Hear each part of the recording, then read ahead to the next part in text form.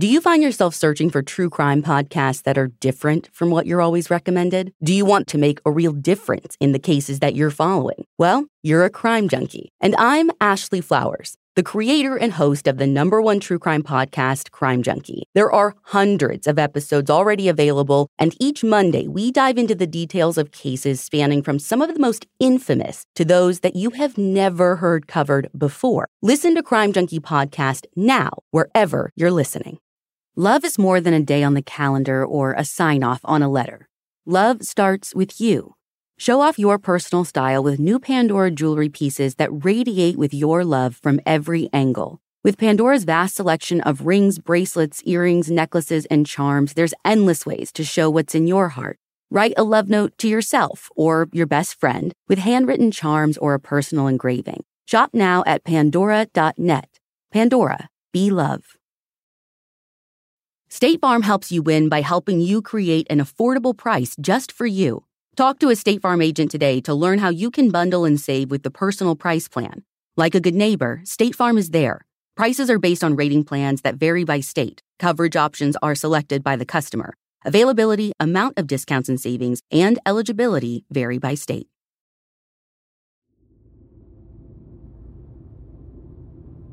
Our card this week is Donna Lemon, the 7 of Spades from Idaho. Donna was a young woman working as a nurse and had a hopeful future, but her life was cut far too short. And her death has been clouded in mystery for almost 50 years. But all of that could change very soon.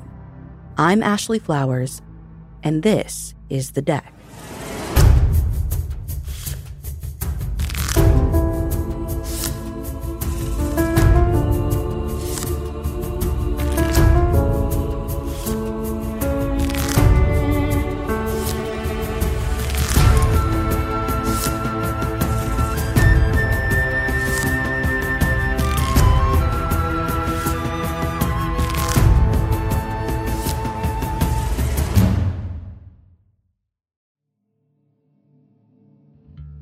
On July 5th, 1973, in a beautiful area of Montana known as Gallatin Canyon, Sherry Pierce was at her house waiting for her friend Donna to come over. Sherry lived about 45 minutes southwest of a town called Bozeman. Nowadays, this region is a popular tourist attraction because of the Big Sky ski resort. But back in 1973, the resort was just being built, and a lot of the mountainous area was undisturbed. This particular week was the 4th of July, and Sherry and Donna had made plans to go horseback riding at 4 o'clock in the afternoon, something they did for fun all the time. Well, 4 o'clock came and went, and Sherry noticed that Donna was late. After a few more minutes of waiting around, Sherry called Donna's parents' house, which was only about 5 miles up the road. Now, Donna didn't live with her parents. She was 20 years old and worked as a full-time nurse at the Bozeman Health Deaconess Hospital and had her own place. But Sherry figured because it was a holiday week and Donna would have been going right past her family's house in order to get to Sherry's, maybe Donna had stopped in to see her parents. Unfortunately, no one answered at Donna's parents' house, so Sherry waited a few more minutes before she jumped in her car and drove around the canyon to look for her friend. Sherry did that for about an hour and a half before eventually returning home and calling Donna's house again, this time around 6 o'clock. During that second phone call, Donna's parents, George and Clara Lou, picked up, but they told Sherry that Donna hadn't been by all day and they hadn't seen her, which struck Sherry as odd. If Donna didn't go to her parents' house and hadn't called to cancel with her, then where was she? This was super unlike her. So Sherry, along with Donna's parents, joined efforts and decided to retrace the roads of Gallatin Valley to look for Donna or any sign of the 1969 green Mustang she drove. But the longer they kept driving, the more worried they got. It was starting to get dark and they had not seen any sign of Donna or her car. They retreated back to the Lemons' house and started calling around to see if any of Donna's other friends or maybe coworkers had seen her. Detective Mike Hammer, who's working the case today, told us that even though family and friends were worried about Donna at this point, they were not in a full-blown panic mode yet. They tried to stay calm and come up with reasonable explanations as to why Donna had not called. Well, it's the 70s, so communication's a little slow. There were some assumptions maybe she, somewhere else with other friends, other family members. So there was a lot of that, well, let's wait and see if she shows up type mentality.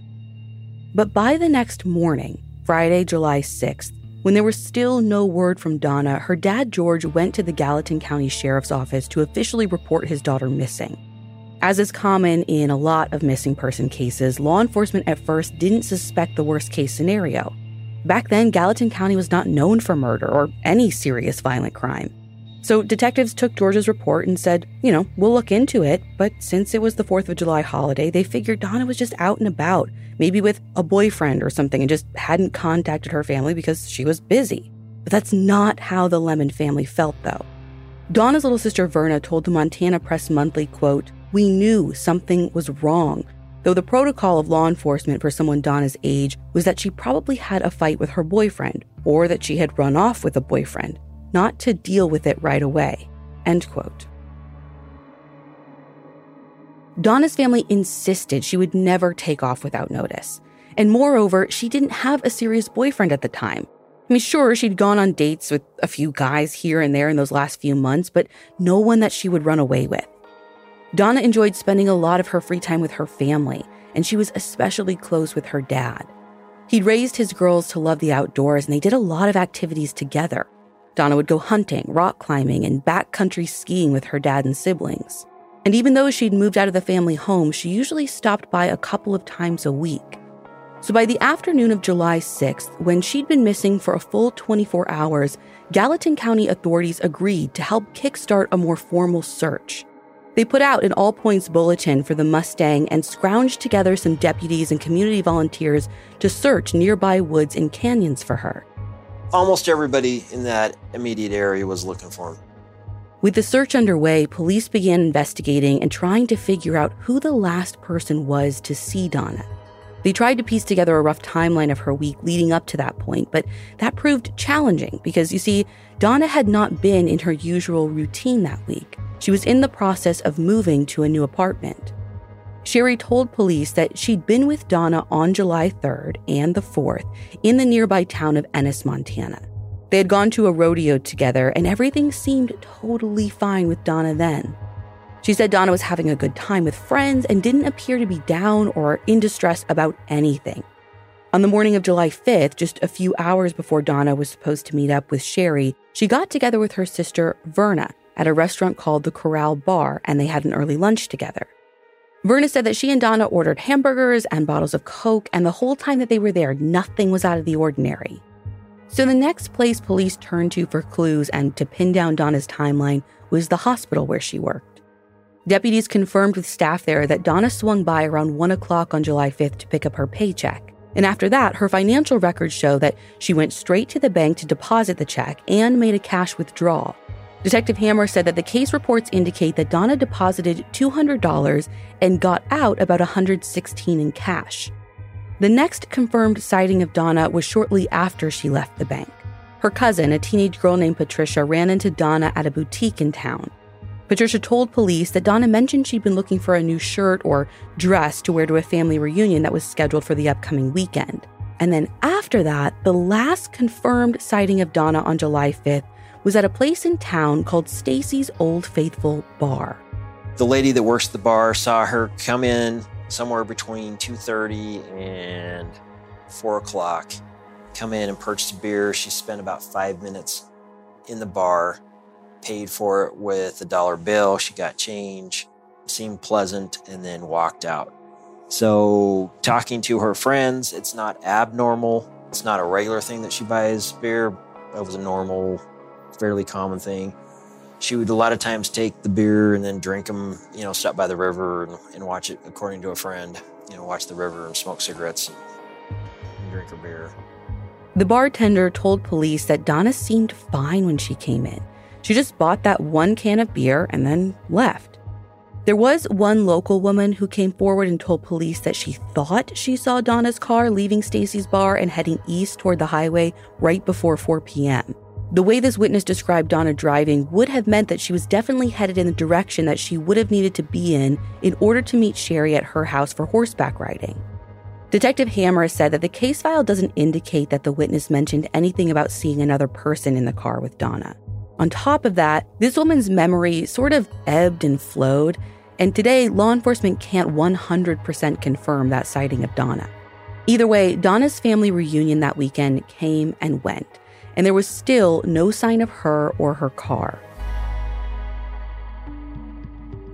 Volunteers and deputies searched for the Mustang in all the obvious places. Her old apartment that she shared with a friend, her new apartment that she was moving into, her parents' house, the hospital, and various other businesses in and around the county. But it never showed up. Deputies did all they could to learn as much as possible about Donna and what her life was like, particularly right before she went missing. And obviously, they looked into why she was making that move to a new apartment. And it turns out it was just because that friend that she was living with was about to get married. Donna had decided to get her own place, which was actually closer to Bozeman where she worked. She'd planned to continue nursing school and get her advanced nursing degree to set her up for a long career in healthcare. So police pretty much ruled out any scenario where Donna and her old roommate, or really anyone for that matter, had gotten into a fight or there had been any bad blood that would have led to Donna moving out. It was just time for Donna to make room for her roommate's fiancé and to get a place of her own. Police carefully searched her old apartment, they searched her new rental unit, and her parents' house for any clues, but all of their efforts came up empty. The most glaring piece of information they learned from their searches was that it was obvious Donna had left personal belongings behind at both her old place and her new one, which meant it was highly unlikely she'd just gone out of town or ran away with someone. As Montana police were stitching together Donna's timeline and making these observations at her apartments, the case took a dark turn. An Idaho police officer, hundreds of miles away from Gallatin, made a discovery that turned everything upside down. On the night of July 7th, just a few days after Donna vanished from Gallatin County, Montana, an Idaho Falls, Idaho police officer named Dennis Tremaine was working the night shift. Around 10 o'clock, he was patrolling not far from the city's police department in the heart of downtown when he noticed a car parked on the side of one of the main streets.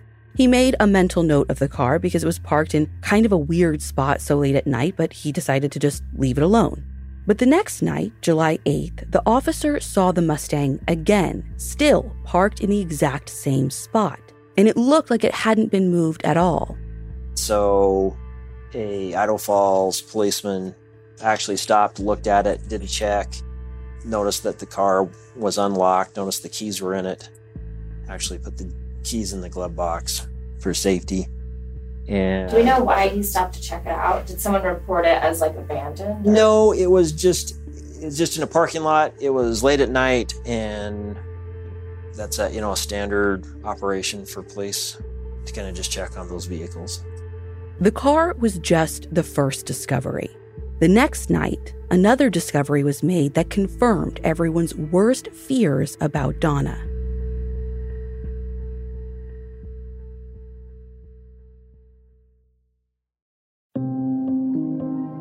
Texas Pete is the sauce that allows you to sauce like you mean it. It's what people gather around. It's generosity in its simplest form, and it's a swagger people have who know what's good.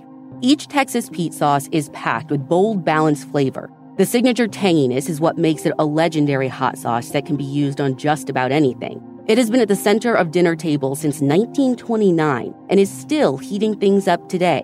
You're definitely going to want to try every flavor. The original hot sauce has a famous secret blend of fermented peppers. The hotter hot sauce is 3 times hotter than the original and not for the faint of heart. Sabor by Texas Pete adds authentic Mexican flavor, and their dust-dry seasoning matches the flavor of the original hot sauce in a flavorful dry rub. I actually put that dry rub on my chicken last week and loved it. Texas Pete, sauce like you mean it. Visit TexasPete.com and use the store locator to find Texas Pete products as well as purchase sauces and get recipe inspiration. And use promo code DECK24 for 20% off at TexasPete.com. When it comes to travel, we all have that happy place that we're always dreaming about. Whether it's the snow-capped mountains, white sand beaches, a best friend's wedding, or even a hometown visit, we all have one. I mean, you're probably thinking of yours right now. Wherever your happy place is, Priceline wants to get you there for a happy price so you never have to miss a trip. And listen, as a mom, as a CEO, it's not easy for me to get away. or at least not far away. But ever since I was in college, I have been the queen of staycations. And Hand to Bible Priceline was my jam. I had it dialed in. I'd get 4-star hotels for like $50 a night and treat myself after a long work week and college classes. Every Vegas trip I ever took in my 20s was through Priceline. I couldn't even believe anyone ever booked anything another way. And Priceline is more than just hotels. Priceline lets you book your entire trip all in one place. So download the Priceline app today to save up to 60% off select hotels and go to your happy price with Priceline.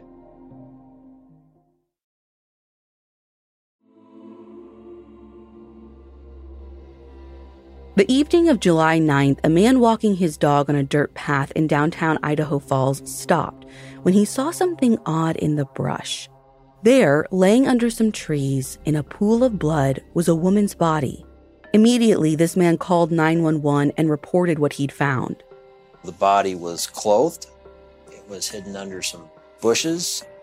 She was laying on her back. She had a stab wound in her side, and her throat was slashed. Idaho Falls police responded to the scene, and Officer Tremaine immediately wondered if this woman had any connection to the abandoned Mustang that he'd seen the 2 previous nights. He told the detectives working the homicide about spotting the car, and they went to run the license plates. And ding, ding, ding. That's when they saw that bulletin that was out for the car from Montana in relation to Donna Lemon. When they saw a photo of Donna, there was no doubt in their minds, particularly because of the distinct eyeglasses on top of the victim's head that were the same as the thick-framed ones that Donna was always known to wear. They had found her, and eventually, dental records confirmed their suspicions. Idaho Falls investigators took a closer look at the Mustang, and something that wasn't obvious to Officer Tremaine before became clear as day. There was blood in the car, small amounts, not, large amounts. There's some on the driver's side door, and there's some inside by the gear shift knob. So it wasn't noticeable to the Idaho Falls police officer? He did not notice it. It was dark, and he wasn't, particularly looking for it. Once they found the body and kind of put it together, they went back there and then noticed it was evident that it was there. Just wasn't looking for it. Yeah. And was that her blood? Do we know? That's one of the questions we're still trying to answer. A bloody palm print was near the inside of the driver's side door. Also inside was the insole of one of Donna's shoes, which told detectives that she might have tried to get away from her killer, either by running or fighting. Technology in the 70s wasn't as advanced as it is now, so the only testing that authorities could do on the blood was typing, which isn't super detailed, but at the time it was better than nothing. If they could figure out the blood type, they could compare that to Donna, and if it didn't belong to her, then it could have come from her killer. Police took samples as they processed the car and lifted fingerprints, particularly the palm prints, as best they could. Then Idaho police officially linked up with the Gallatin County investigators in Montana, and they all got started on a homicide investigation. But the jurisdictional waters got kind of muddied at this point, because neither agency could prove which state Donna had actually been killed in. They just knew that her body was left in Idaho, and whoever her killer had been had fled from downtown Idaho Falls, leaving her and her car behind. Looking through the case file, Detective Hammer has come up with a theory that he thinks could explain how the killer got away. He says that it's possible that whoever was responsible for the crime likely walked to a nearby Greyhound bus station in Idaho Falls after ditching Donna in her car. You see, the Mustang was parked just a few blocks away from the bus depot, so that may be one way that he skipped town pretty much undetected. On the other hand, he said it would also not surprise him if the killer hitchhiked. A lot of people did that in the 70s, and because Idaho Falls is near a major highway, it wouldn't take long for someone to get out of sight and out of mind within minutes if they got picked up. No matter how the suspect got away, what's important is that he left some evidence behind. Detectives dug for days to find some sort of connection between Donna and Idaho Falls, but they couldn't find anything. That family reunion I mentioned earlier that Donna was supposed to go to the weekend after she vanished was in Idaho, but in Moscow, Idaho, which is a completely different part of the state, like 8 hours away from Idaho Falls. So if Donna had no reason to be there, detectives had to wonder if maybe Donna's killer had some connection to Idaho Falls. But who that was, who would want to kill Donna in such a brutal way, was still a mystery. As the investigation continued, detectives started evaluating critical clues that would help them establish a possible motive for murder. Notably, nowhere around Donna's body or in her car did police find her purse. But remember, Montana investigators knew that Donna had deposited her paycheck and withdrawn cash on July 5th. Now, they assumed she could have spent some of that $116 while running errands before she vanished, and that bar where she was seen before she disappeared. So they figured that by the time all of her shopping was done, Donna couldn't have had a ton of cash on her, maybe like $100 or less. But here's the catch with that. Investigators also knew that when Donna was found, she was still wearing a watch and earrings. So if robbery was the motive, why didn't the killer take her jewelry and her car? Authorities also couldn't rule out that Donna's murder was sexually motivated. The position in which they had found Donna's body made police suspect that robbery was likely secondary to some sort of sexual component. Detective Hammer said that Donna's legs were spread apart in a way that was unnatural, like they were forced apart, not like she just fell down. But like Detective Hammer said before, she was fully clothed except for one of her missing shoes. Unfortunately, back in 1973, the only way to check to see if a victim had been sexually assaulted was by running a test that checked for a body's level of acid phosphate enzymes. They didn't have the traditional test that we have today. One of Detective Hammer's colleagues at the Bonneville County Sheriff's Office said this proved to be another challenge. She's badly decomposed, and this even happens to this day.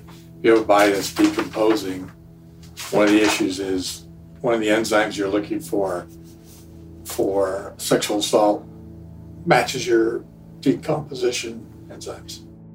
When the test results for the enzymes that would indicate sexual assault came back, they were highly positive.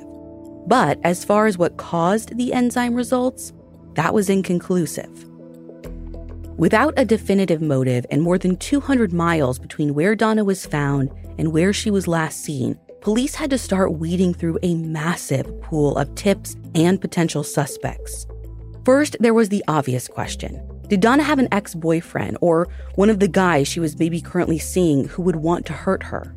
We know she's dated a little bit, so she had several people that she had dated. And so I don't know if she had a steady boyfriend. Young men Donna had dated or had been seen with as recent as the day before she died were all questioned, but all of them provided good enough alibis to investigators. The rest of the year, police explored every possible theory and interviewed dozens of witnesses, friends, family members, and people they thought could be persons of interest. But nothing panned out. At one point, they even rigged up a giant magnet to a boat and dragged the Snake River to see if they could find the murder weapon, assuming it was tossed into the water, but no knife surfaced. And then, in 1974, to everyone's surprise, police made an announcement that someone was under arrest. On January 24th, 1974, authorities who'd been investigating Donna Lemon's murder announced that they had taken a man into custody for the crime. The guy's name was Charles Hembry, and back in July of 1973, he was a transient worker who'd been camping in Gallatin County near where Donna lived. On the same day, Donna vanished. Police determined that for most of 1973, Charles had been hitchhiking his way back around the West. By the time they learned about him, he was all the way in Nebraska. Detective Hammer said police found him because he had left a tent, clothes, and food behind in Montana. Now, anyone could argue that Charles camping in the same area at the same time Donna's abduction and murder occurred could just be a coincidence. But it's what Charles had in his tent and in his pockets that convinced police in Montana they had their guy. Charles had 2 receipts from Idaho Falls, Idaho, that were time-stamped for the exact week that Donna was found murdered. So, was it a coincidence that Charles was camping in the same area Donna went missing and Idaho Falls when her body was found? Maybe, maybe not. Detective Hammer said that Charles was known to carry a knife and a pistol, which he claimed were for hunting. But interestingly, he also had women's clothing in his tent. But out of all of that, the main reason police took Charles into custody was because of a map and a disturbing picture he had on him that they felt was super incriminating. Busy parents have enough on their plates without adding your children's homework to the list as well. IXL is an excellent resource for homework help, which is especially nice for parents who are rusty on school info themselves. And methods have changed over the years, too. IXL Learning is an online learning program for kids. It covers math, language arts, science, and social studies. It's designed to help them really understand and master topics in a fun way with positive feedback. And you get one site for all the kids in your home, pre-K to 12th grade. There's a reason why IXL is used in 95 of the top 100 school districts in the U.S. Backed by research, kids using IXL are scoring higher on tests. From studies done in almost every state in the country, the kids who had IXL are consistently doing better. If your child is struggling, this is the smartest investment you can make. A month of IXL costs less than an hour of tutoring, so now you could get your child the help they need at an affordable price. Make an impact on your child's learning. Get IXL now. And the Deck listeners can get an exclusive 20% off IXL membership when they sign up today at IXL.com/deck. Visit IXL.com/deck to get the most effective learning program out there at the best price. I can remember sitting in my high school Spanish class, looking down at the ground, just desperately hoping, I wouldn't get called on. Because languages have never come easy for me. And even after all those years of studying in school, I felt so insecure. Then as my husband and I started exploring international travel recently, he convinced me that it was time to give language another try. So naturally, we found Rosetta Stone, the most trusted language learning program. It's available on desktop or can be used as an app on your phone or tablet. Rosetta Stone offers 25 languages, and they have a true accent feature that gives you feedback on how well you're pronouncing your words. As my family continues to explore future travel, I know I'm going to take advantage of that because I want to feel as confident and respectful as possible. Don't put off learning that language. There's no better time than right now to get started. For a very limited time, the Deck listeners can get Rosetta Stone's lifetime membership for 50% off. Visit rosettastone.com/deck. That's 50% off unlimited access to 25 language courses for the rest of your life. Redeem your 50% off at rosettastone.com/deck today.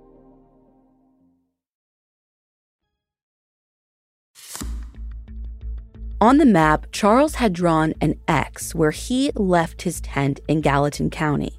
He also marked another X nearby, which made police wonder if that's where he killed Donna, because on the back of this map, there was a drawing of a woman with her head cut off. With that information, Gallatin County officials made sure that Charles was held in a Nebraska jail cell until they could get over to interview him. When they got there, Charles agreed to take a polygraph test, but it's not known if that test was ever completed. If it was, the results weren't published in any newspapers in 1974, and the law enforcement agencies we interviewed for this episode don't have record of it. What's wild is that not long after his arrest, charges against Charles were abruptly dismissed because he was able to prove where he was on the day police believed Donna was killed, and it wasn't Idaho Falls. Charles said that he was driving cattle for a Montana rancher that week, and his bosses confirmed he was near Billings, Montana on the day Donna was likely killed. Not just that, but receipts from a tire change on the opposite side of Montana also confirmed Charles was nowhere near Donna the day she vanished. And as far as the women's clothing goes, well, Charles said that he was a cross-dresser, and that apparently checks out too. But what about the drawing of a decapitated woman? Well, Charles admitted that he had some issues, but being creepy didn't make him a killer. Not to mention, police were never able to prove a clear motive he would have had to kill Donna. Detective Hammer also told our team that 2 knives found in the tent Charles left in Montana were determined not to be the murder weapons. After that blunder, Donna's case went cold and stayed cold for the last 49 years. Detectives have examined between 7 and 10 solid potential suspects, all of whom are men who knew Donna or could have known her in passing. But the investigation really ramped up just last year when the Bonneville County Sheriff's Office, where Detective Hammer is heading up the investigation, sent some old DNA evidence in for additional testing. The samples are still with the lab, but depending on what the science shows, this could break the case wide open. Maybe the killer, like Donna's car, has been hiding in plain sight all these decades. Maybe whoever did this is from Montana or Idaho and still lives there. If they were the same age as Donna was in 1973, they'd be in their late 60s or early 70s today. Detective Hammer has this whiteboard up in his office that is dedicated to Donna's case. He has scans of fingerprints taped up, maps with key locations highlighted, and a diagram of the spot where Donna's body was found. When our reporter Emily was there for this interview, Detective Hammer and his boss flipped through a binder about 10 inches thick, and they pondered the possibilities. If you've ever driven from Bozeman to here, there's many, many places, and better places in my mind, you're going to commit a sexual assault or burglary and dump a body. Between here and there, she would never have been found. So why there? He's got a point. The Snake River is a long, winding, and massive tributary in the mountains. So their big question was, why did the killer leave Donna's body on the banks of that river? Because if you wanted to get rid of a body, the Snake River would do it for you. Leaving the car with blood in it and Donna in an area where she was definitely going to be found, less than a mile from her car, makes investigators wonder if Donna's killer almost wanted to leave clues behind. Detective Hammer and his colleagues are left to think about all of these questions as they continue to comb through old interviews and evidence while they wait for the DNA test results to come back. One piece of evidence Detective Hammer really wishes they still had is Donna's 1969 Mustang. Back in the 70s, detectives gave the car back to the Lemon family after it was fully processed, and then the Lemon family sold the car to someone in Arizona. Detective Hammer says that it would be extremely helpful to re-examine that car today. During all these years of investigation, and even that debacle with Charles Hembry, police have never been able to truly rule out a stranger abduction and murder theory. You see, in the summer of 1973 in Gallatin County, there were a lot of transient men working in construction who were building that big sky ski resort or working for the state highway department. In essence, there were tons of potential Charles Hembrys out there. You had people doing construction for the ski resorts. You had the roads that were being built then. A lot of the infrastructure that you see now in that Gallatin Valley was being built up then. Just based on what he told us, Detective Hammer is less inclined to accept a random serial killer situation. Law enforcement believes Donna knew her killer. Even her family agrees with that theory. The reason being, Donna's personality. Donna's parents and friends said she was not the type of person to pick up random hitchhikers. Though, on the other hand, it might not have been out of her character for her to stop and help someone who looked like they were broken down on the side of the road or in need. But if she had done this, Donna's friends and family suspect that she would have only done this for someone familiar to her. She would not have just stopped for a perfect stranger if she was driving alone. Here's victim advocate and founder of the East Idaho Cold Cases organization, Crystal Douglas, to explain a little more about Donna. She was shy, she was helpful, she didn't engage in drama or gossip. She wasn't one of those type of girls. She was a very close friend. She was a nurse, so she had a natural helping personality. Just a kind of a down-home country girl is how people have described her, not an enemy in the world. Just a nice girl from the Gateway area. George and Clara Lou Lemon have passed away, but Donna's sister Verna is still living. Crystal has interviewed her and lots of Donna's other friends who were around back in 1973. Crystal has spent an extensive amount of time learning about this case and even visited Gallatin County to document the key locations. You can see her photos along with photos of Donna's car and old crime scene photos on our website, thedeckpodcast.com. So, knowing all she does about the case, Crystal agrees with the Lemon family's theory that Donna could have stopped on her way to meet Sherry to help someone in need if she recognized them. My theory is that driving down Mill Street as she left Stacy's bar, I think it's possible somebody maybe flagged her down or said hello, and she pulled over to say hello, hey, can I get a ride? And that person was maybe drunk or high, violent, maybe just an acquaintance or a friend or a brother of somebody maybe. And she didn't think twice. Sure, I'll give you a ride down the road. And there's where it happened. I've always said it was too thoughtful of a crime. Why not run her car in the river, hide evidence? Why not throw the key in the river? Why not use it for a few days and go have, crazy fun down in Salt Lake? It doesn't make sense. Everyone, including law enforcement, has always agreed that Donna most likely didn't see her attack coming, and that whoever intercepted her on her way to go riding with Sherry took control of Donna immediately. She was petite. It would have been easy to do. She was like 110 pounds. They could have got her to do anything based on fear. They could have verbally or with a weapon intimidated her to keep driving, and nobody would have thought twice seeing a couple in a car.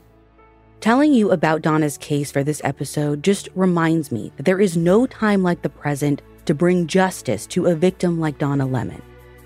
For almost 50 years, her killer has gone unnamed, and it is time we try and change that. So listeners, I know this is a long shot, but if you think you have her old Mustang or know someone who has that car, contact Detective Mike Hammer at the Bonneville County Sheriff's Office in Idaho Falls, Idaho. And if you or anyone you know has information about Donna Lemon's murder, please come forward and try and help solve one of Idaho's oldest cold cases. All information can be useful, even if you just think you have ways to help detectives fill in the timeline of the last moments of Donna's life between July 5th and July 9th, 1973. You're encouraged to call the Bonneville County Sheriff's Office at 208-529-1200.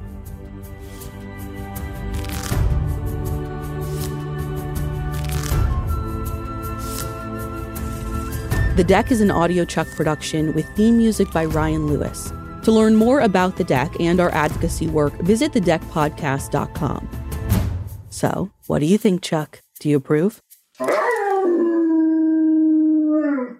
Spectrum One is a big deal. You get Spectrum Internet with the most reliable internet speeds, free advanced Wi-Fi for enhanced security and privacy, and a free Spectrum Mobile Unlimited line with nationwide 5G included, all while saving big. For the big speed, big reliability, and big savings you want, get Spectrum One. Just $49.99 a month for 12 months. Visit spectrum.com/big deal for full details. Offer subject to change. Valid for qualified residential customers only. Service not available in all areas. Restrictions apply. Hi, it's Martha Stewart. I spend a lot of time thinking about dirt. At 3 a.m., at all hours of the day, really. What people don't know is that not all dirt is the same. You need dirt with the right kind of nutrients. New Miracle-Gro organic raised bed and garden soil is so dense, so full of nutrient-rich, high-quality ingredients. Miracle-Gro is simply the best.